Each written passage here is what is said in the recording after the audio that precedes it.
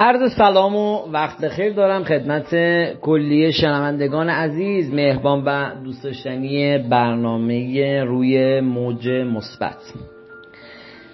باز هم بهنام محمد نبی هستم و باز هم عادت همیشگی خداوند رو شاکرم، خداوند رو سپاسگزارم که فرصت دیگه‌ای به من داد تا بتونم یک برنامه دیگه از سری برنامه‌های روی موج مثبت رو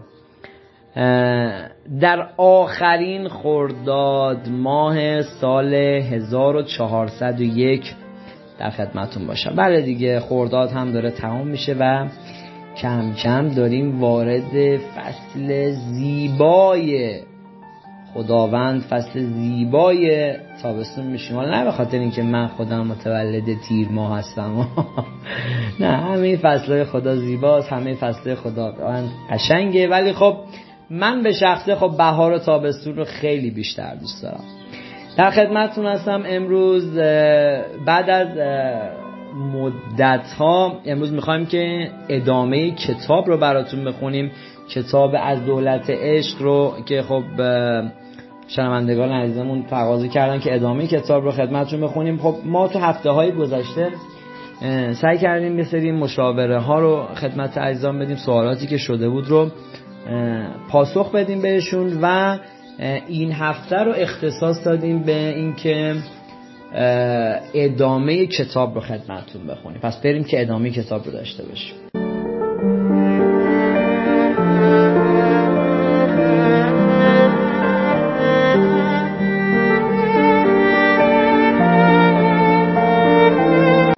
خب عزیزای دلم، اگر خاطرتون باشه کتاب تا اونجای پیش رفت که خب یه مادری بود که خب فرزندش خیلی به فرزندش وابستگی داشت و نمیخواست که بذاره یه جوری فرزندش ازش جدا بشه. خب فرزندش میخواست تشکیل خانواده بده، مادر هی ایراد میگرفت حالا از اون کسی که حالا پسرش دوست داشت و به اینجا رسید که دیگه اوضاع خودش داشت خیلی به هم میریخت، داشت اوضاع رویش به هم میریخت. به اینجای رسید که واقعا داره خودش رو از بین میبره. به اینجای رسید که باید همه چیز رو رها کنه و از خداوند برای فرزندش بهترین ها رو طلب کنه. کتاب خیلی قشنگیه. من همیشه حالا توی کتاب رو که دارم براتون میخونم، توی برنامه خدمتتون میگم کتاب فوق‌العاده است، کتاب خیلی قشنگه و امروز هم ادامه کتاب رو قسمت 13 رو براتون میخونم. اخیراً بانوی خانه‌دار برایم تعریف کرد که چگونه از دولت عشق و بخشایش از قدرت شفابخش محبت سود جست.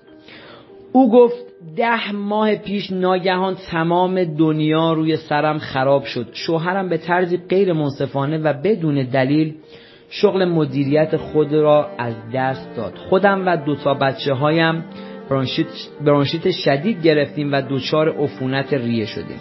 در چنین وضع نابسامانی بود که درباره شما و تعالیم شما شنیدم.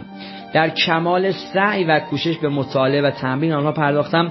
پس هر روز تکرار کردم من آزادانه عفو میکنم و کاملا میبخشم. از همه رنجش ها دست برمیدارم و میآسایم. هر گونه داوری و انزجار و انتقاد و خصومت را کنار میگذارم. همه بارهایم را به خدا میسپارم تا همه مسائل را با شادمانی حل کند و همه چیز را شفا بخشد. حقیقت دولت بخش آزادم کرده است تا همه موهبت‌های عالی خود را به دست آورم و این موهبت‌های بی همتا را با دیگران تقسیم کنم. ببین عزیزان، اینجا میگه همه بارهایم را، منظورش از بارها چیزایی که روی دوششه، اون ناراحتی‌ها، اون غم و غصه ها و اون اتفاقاتی که فکر میکنه اتفاقات خوبی نیست، و میگه من اون رو به خداوند واگذار کردم. جمله‌ای که همه ما اکثریت این رو شنیدیم: به خدا واگذار کن، ببخش. حالا صحبت که همیشه میشه حالا طرف به عنوان مثلا نفرین میکنه. عزیزای من ببینید، دنیا چون کارماست، شما هر کاری انجام بدید، هر صحبتی بکنید و هر راهی رو برید همون به شما بر میگرده. پس هیچ وقت تو زندگیتون اگر کسی در حق شما بدی کرده، بدترین بدی ها رو هم کرده، هیچ وقت نفرینش نکنید، بسپاریدش دست خداوند. اون آفریده خداونده، به خدا واگذارش کنید. شاید حالا یه جای اون کار درستی انجام داده و شما کار اشتباه انجام دادید، هیچ وقت نمیتونید قاضی باشید. قاضی همیشه خداونده. پس سعی کنید که همیشه توی این موارد هر چیزی که هست رو به خداوند واگذار کنید. نخستین بار که این کلمات را خواندم فهمیدم که نسبت به رئیس پیشین شوهرم سرشار از نفرت و انزجار بودم و چون نتوانسته بود درست و منصفانه داوری کند، نتوانسته بودم او را ببخشم. هر روز بارها و بارها این عبارتها را در دفترم می نوشتم. به راستی که این کار بخشایش و عفو کامل را بسیار آسان می کرد. چند روز نگذشته بود که نه تنها عفونت بچه ها و خودم ناپدید شد، ناراحتی پوستی مادرم نیز شفا یافت. وانگهی ثروت و توانگری نیز به ما رو آورد. هرچند تا خرخره در قرض فرو رفته بودیم، با عوض کردن ذهنیات و اندیشه هامان از منابع نامنتظر پول به سوی ما سرازیر شد.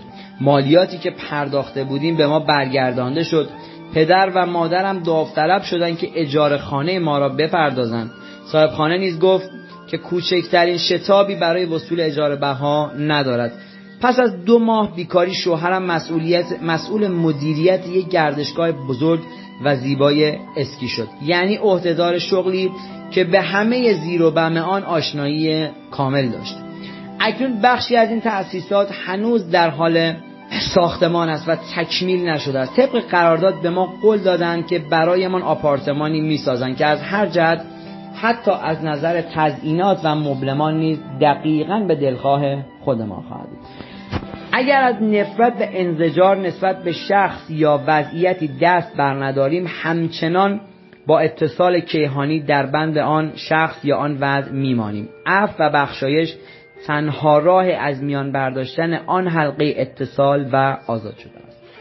عزیزای من، دقیقاً برای همه ما اتفاق افتاده. ما زمانی که کینه‌ای از کسی به دل داریم، ناراحتی از کسی به دل داریم، حالا به ما بدی کرده، بدترین بدیار کرده، وقتی کینه توی دل ما باشه، بدترین مریضی ها برای ما اتفاق میفته، بدترین اتفاقات برای ما رخ میده، اتفاقاتی که ما رو یه جوری از پای در میاره. من قبلا هم توی صحبتام گفتم بخشیدن کسی که در حق ما بدی کرده به این معنی نیست که ما دوباره باش کانکت، دوباره باش ارتباط بگیریم. نه، توی دلتون ببخشیدش، بذارید که آرامش پیدا کنید. نه اینکه به امروز ببخشید فردا بگی خدا انشالله بمیدونم به زمین گرم بزنه. نه، قلباً ببخشیدش، با تمام وجود ببخشیدش، بذارید که خودتون آرامش پیدا کن. عزیز من، این خانوم دقیقاً همینه که میگه شوهر من زمانی که بیکار شد، خب من از رئیسش ناراحت شدم، شاید صحبتی که میکنیم نفرین کرده، حالا خیلی ازش ناراحت بوده و صحبتایی که حالا پیش خودش که این نباید این کارو میکرده، میگه مریضیمون بیشتر شد، حالمون بدتر شد. ولی زمانی که من ایشون رو توی دلم بخشیدم، شوهرم کار پیدا کرد، بچه های من و خودم مریضی که داشتیم از بین رفت، صاحبخونه به من گفتش که من عجله برای پرداختم. ببین تمام این راه هموار شد. عزیزای من، کینه ورزی خیلی چیز بدیه. من نمیگم یکی در حق اون بدی کرد ازش ناراحت نشیم، نه، اصلا هم چیزی نیست. ولی زمانی که ما کینه طرف رو به دل میگیریم، حال خودمون بدتر میشه.